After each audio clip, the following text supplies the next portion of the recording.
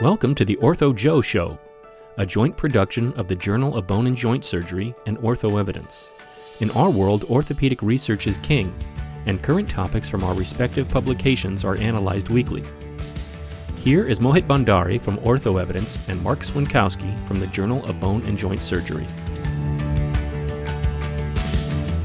Well, good morning, Mo. I'm being taped here in lovely Needham, Massachusetts at the Journal offices because I want to get away from the weather in Minnesota. So I came here for a much milder climate, and I understand the sun's going to come out. And I've got my cup of Joe here, so I'm ready to go. You can't start a day without a little bit of Joe. Oh, yeah. Wow. Okay. Well, Andrew, this is number 2 already. We have to change that cup, though. We got to change that cup. Unless you can get Starbucks to start sponsoring our podcast, we'll be sending you one of these cups, and perhaps you two can get one made for your podcast, which is what we're here to talk about this morning. The brand new Your Case is on Hold podcast, co-hosted by Andrew Schoenfeld and Antonio Chen, which is now, I understand you're going to be taping your 4th episode today. Yes, indeed. And I think Mo and I have been absolutely amazed at the number of people who are downloading and listening to this stuff, because we're just having a good time talking about things that are of interest to us. I'm assuming that the same doggone thing's going to happen with you. It's quite amazing that people find what we're yammering about to be of value. You know, certainly we do have some knowledge in the subjects we're talking about, but in the end, I suppose it's amazing, but yet gratifying. So why don't you two tell us about what prompted you to get going and create this new podcast? I will tell the listeners that both Andrew and Antonio are members of our editorial board. Andrew is one of our stats editors, and Antonio does adult recon, handles primarily adult knee reconstruction. So anyway, what gave you guys the idea to do this, and tell us about it? I think it came about very organically. The idea behind the Your Case is on Hold podcast is that we are discussing the literature that comes out in every issue of JBJS, and we're doing it in a way that is not only informative, but engaging and entertaining. I think that there is, given everything going on in the world and everything that's confronting us as orthopedic surgeons and specialists, such a challenge in terms of processing all the voluminous literature that's coming out in the limited time that we have to do it. And if you can get that in front of people in a way that they can say, oh, that's interesting, I want to check that out. And oh, I remember that. And the way you trigger people's memories is by doing associations with other things that are outside the context of the orthopedic realm. And I think that is what we're trying to do. And just like you guys, we're just talking and bringing in our own unusual avocational outside interests and tying it into orthopedics. That's how you get Kaiser Sose and the Borg and Return of the Sith in the same breath as tranexamic acid and machine learning. Yeah. Antonia, how'd you get roped into this? One, I'm a sucker because Dr. Schoenfeld is an amazing colleague and friend. So I'll do anything that he says and asks me to do. Number 2, the world's turning into this bite-sized soundbite, right? Everyone wants just a little bit of information or just enough information to get to the next part. And they want it in a, distilled down version. And it's been surprisingly incredibly fun to do this. We started doing this and we're like, maybe no one listens to it. Maybe we're the only 2 that ever listen to it. And maybe one of our moms or dads or something like that. But it's been incredible to see people actually listening to this and, giving us feedback or saying, what about this? Or what about my article? And we're being honest, we're saying good and bad things about all articles. And I can say the same thing about, my own studies. I'm sure Dr. Schoenfeld can say the same thing about his own studies. There's always things to critique. And so we like to take the journal club side, idea, basically saying, look, this is what we would do in a journal club. How would we break things down, or how would we review a paper? And so we know that life is not perfect and science is not perfect. So this is giving our, I would say millennial generation, but I've had older and younger people listen to it where they're saying, this is what we're distilling the information to, and what can you learn from it?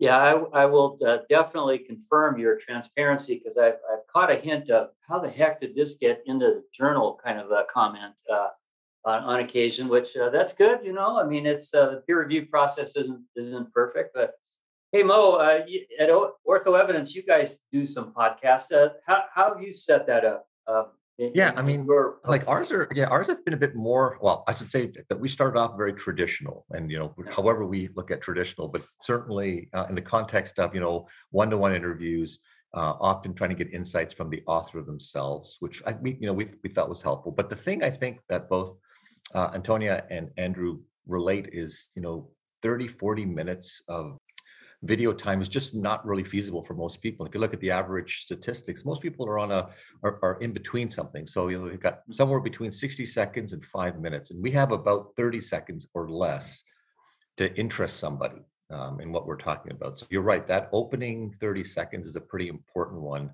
I would imagine. And I am actually quite curious from your perspective, if you deliberately try to make your opening minute sufficiently interesting to keep us involved, and if you have tips for that, we're all ears.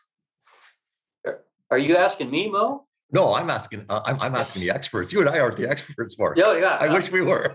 I'm talking to Antonia and Andrew. Sorry. Let's ask the young people. Yeah, for sure. Are you guys deliberate? Well, so you guys are the experts. I feel like a guest on a celebrity show right now. So this was pretty incredible.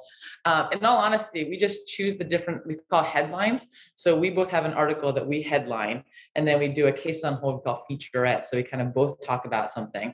And then we do a toss up essentially, and we kind of give it back and forth. So it's not necessarily deliberate. The article that we may choose might be really interesting and hopefully catch people, but it might not be interesting for someone. Some people are really subspecialty specific.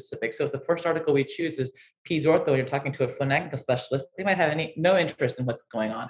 So it's tough, but we hope the whole thing is interesting. But you're right, the idea is to hook. So we have a catchy intro, which is really nice. And then after the catchy intro, we just talk about each article kind of going one by one down the entire list.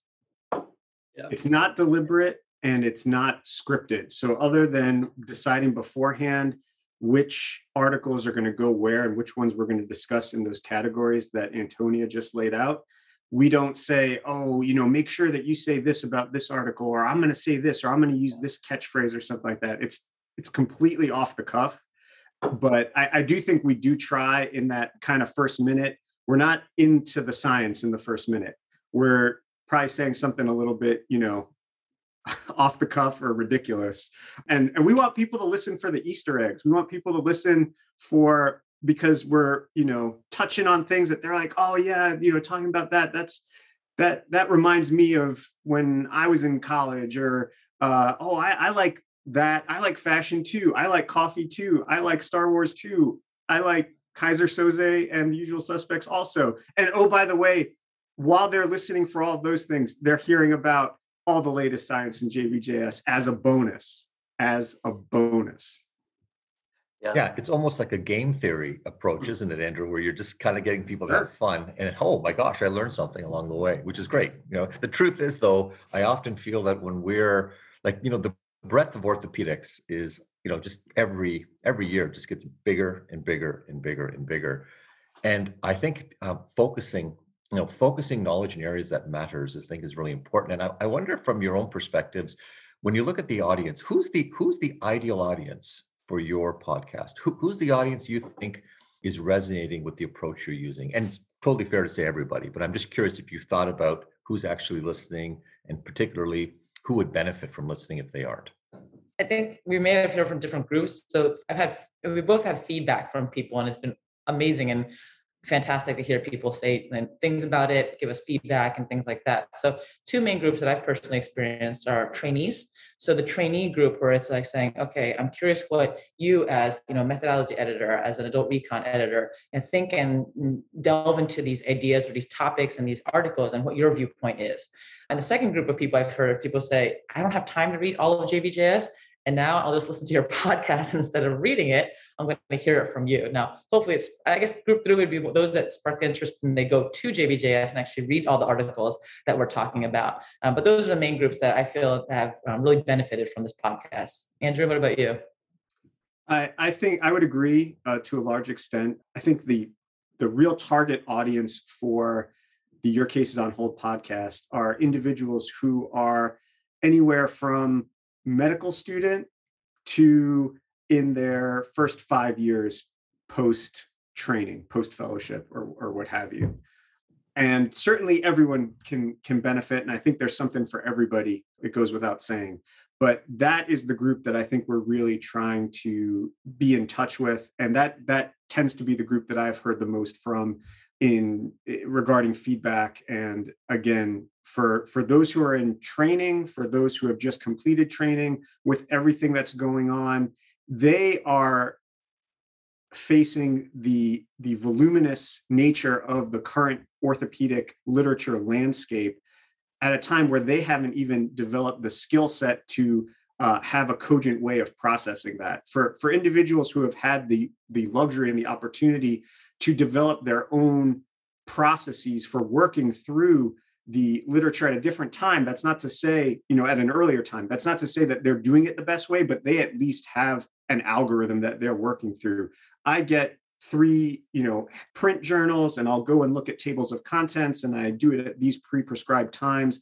And they have the space and time and luxury of an established practice to probably support doing that. For individuals who are just coming to this, who are just entering medicine or orthopedics or post-procedural training, these are highly stressful times, of course, and they haven't had the luxury, space, time, and experience to develop that approach, which is incredibly necessary. So we're hoping that by doing this in some way, we're able to help get the information in front of them in an easily packaged, accessible way. Our byline is take us with you when you're in the gym, on the commute, or your case is on hold, you're waiting for a case, and it's an intentional double entendre. And we hope that in those spaces of time, they can easily access the podcast and get the information that they need. Yeah, it strikes me that in these times of pandemic, when there's limited contact between the faculty and the residents, that this really kind of fills a void. It's almost like the residents are in the surgeon's lounge overhearing a conversation between 2 experienced attendings about what they think about the latest journal. And I think it fills a social need as well as a kind of an intellectual academic need in a strange way, I suppose, based on technology. No, that's incredibly prescient. I completely agree. And we do promise to provide, insights into some behind the scenes about strategies for getting your paper accepted, or best practices to smooth the review process, or even generate some ideas for new studies even. And that's already been in the first 3 episodes that we've recorded.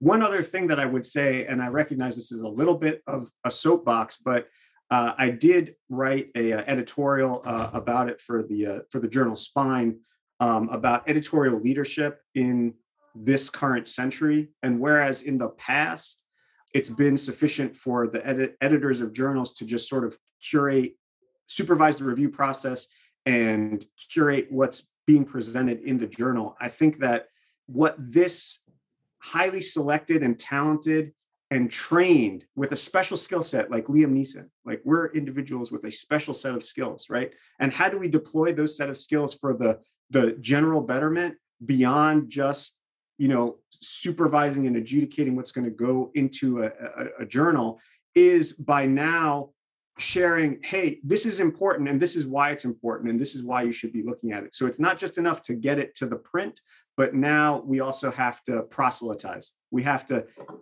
accessibly, digestibly, and meeting the community where they are. Yeah. Yeah, I mean, so much it's about stories, right? I mean, I would say that, if we can't compel people, because we're probably not compelling them with this powerful enough story that engages them, makes them feel part of it, I guess, to your point. And I think these sorts of interactions are really, really powerful, especially the ones that are more conversational and where you're trying to, where people are almost voyeurs in a way, as we just said, like kind of listening in to a conversation. And it's harder and harder right now with virtual, but I think this format's a great one. Just one quick follow-up. Do you plan on expanding it to ever have guests and bring in guests and things like that? Or is it right now you're thinking just more of a, between you two?